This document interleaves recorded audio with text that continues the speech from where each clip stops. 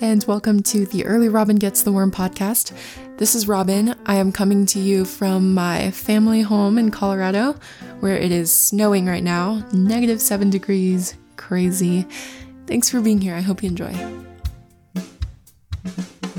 Okay, to start out, have you ever been in one of those terrible situations where you are in a conversation with somebody and for some reason you are just not listening, but you don't want to seem rude, so you are kind of like nodding, and then maybe every 3.8 seconds you're kind of saying like, oh, or yes, or something to make it look like you're paying attention when really you're not.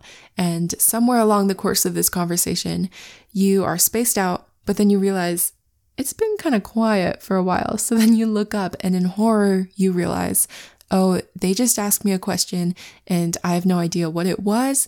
And I cannot say that I was not paying attention because I need to save face. Yep.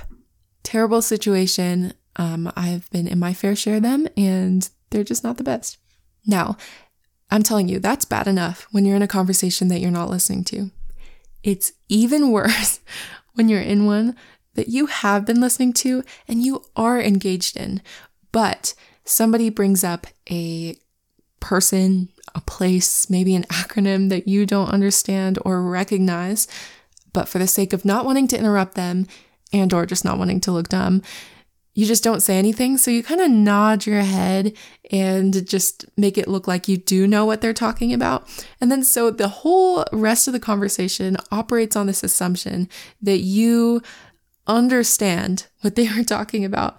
And then it is the worst when there comes a moment that you are expected to answer a question or maybe just carry on the conversation, some commentary about said topic that it turns out you have no idea about.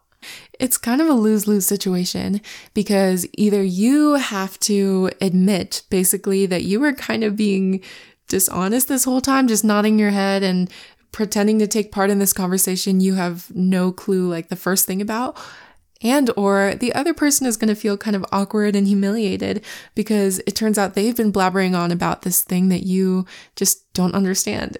You see what I mean? Which is why today's tip is to ask the dumb questions. So for the last 2.5 minutes, we've talked about the consequences of not asking those so-called dumb questions. But now let's go into why you should. What are the benefits of clarifying on what the acronym is or what a place or who a person is, even when it feels like it should be common knowledge, so you feel a little bit silly for asking? First of all, I think it simply just humbles you, simple as that. But second, it really does help you learn. I mean, it might feel kind of embarrassing at first, but again, yes, it'll humble you, but also you are just going to be able to understand better what the person is talking about. And the truth is, you're not going to know any more as time goes on. As the conversation gets deeper and deeper and deeper, it is not going to become any easier to say, oh, by the way, what is this topic that we started 30 minutes ago? So those are the benefits for you as the asker, asking the questions. There are also benefits for others, whether it's other people involved in the conversation or the person talking. The first thing is that other people might have the same questions, but everybody's afraid to ask. Everybody's afraid to look dumb and or interrupt. So nobody's asking. But if you ask, it's bringing relief to a lot of people, probably more than you realize, okay? The second thing is it also encourages other people to be more honest. If you kind of set the standard of, it's okay to raise my hand and ask a question that maybe I should already know the answers to, then other people are going to feel more comfortable to open up about things that they don't understand. In a way, you're kind of just setting that standard and creating a safe space by being vulnerable.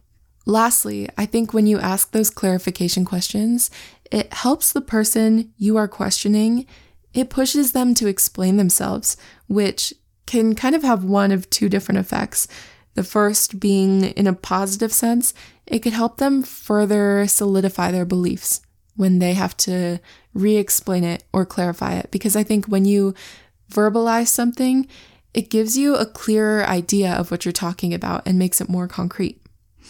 On the other hand, some people, and this is kind of ironic, because they don't want to look dumb either, they just talk a lot about something that they do not know. They just start spewing so-called knowledge, but it's really not knowledge because they don't really know what they're talking about either. So when you ask those questions, then it either makes them like have to kind of take back what they said and kind of admit their ignorance, or it just makes them, I don't know, like do more research and actually get back to you with the truth. And I realize that last part maybe sounds a bit belligerent, as if we're out to get people and like expose everybody's ignorance.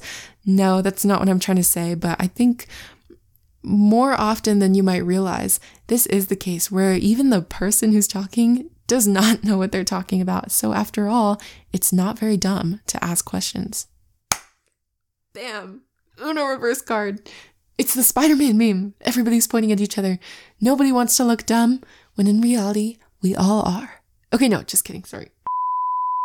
A way I do this on a small level is even like definitions. When people use a word, let's say, that's a little bit too big for me, and then I'm just like, oh, what does that mean? And you will see at first that it really catches people off guard because I don't think we're used to people asking those so-called dumb questions. But then again, usually they're refreshed by me asking. And sometimes I've even had people say like, thank you for asking. But then not only does it help me to understand, but like I said, more often than you realize, people don't actually know what they're talking about. So then they end up being like, oh, it's actually, that word means, well, and then it's funny, you see them trying to explain it, and then they're like, you know what, let's actually pull out, let's whip out Google and see what it says. So then it's a learning day for everybody. Okay, so with all that said, I encourage you in future conversations, just be more honest about what you don't know. Ask the clarifying questions, even if it feels dumb, like you should know what people are talking about.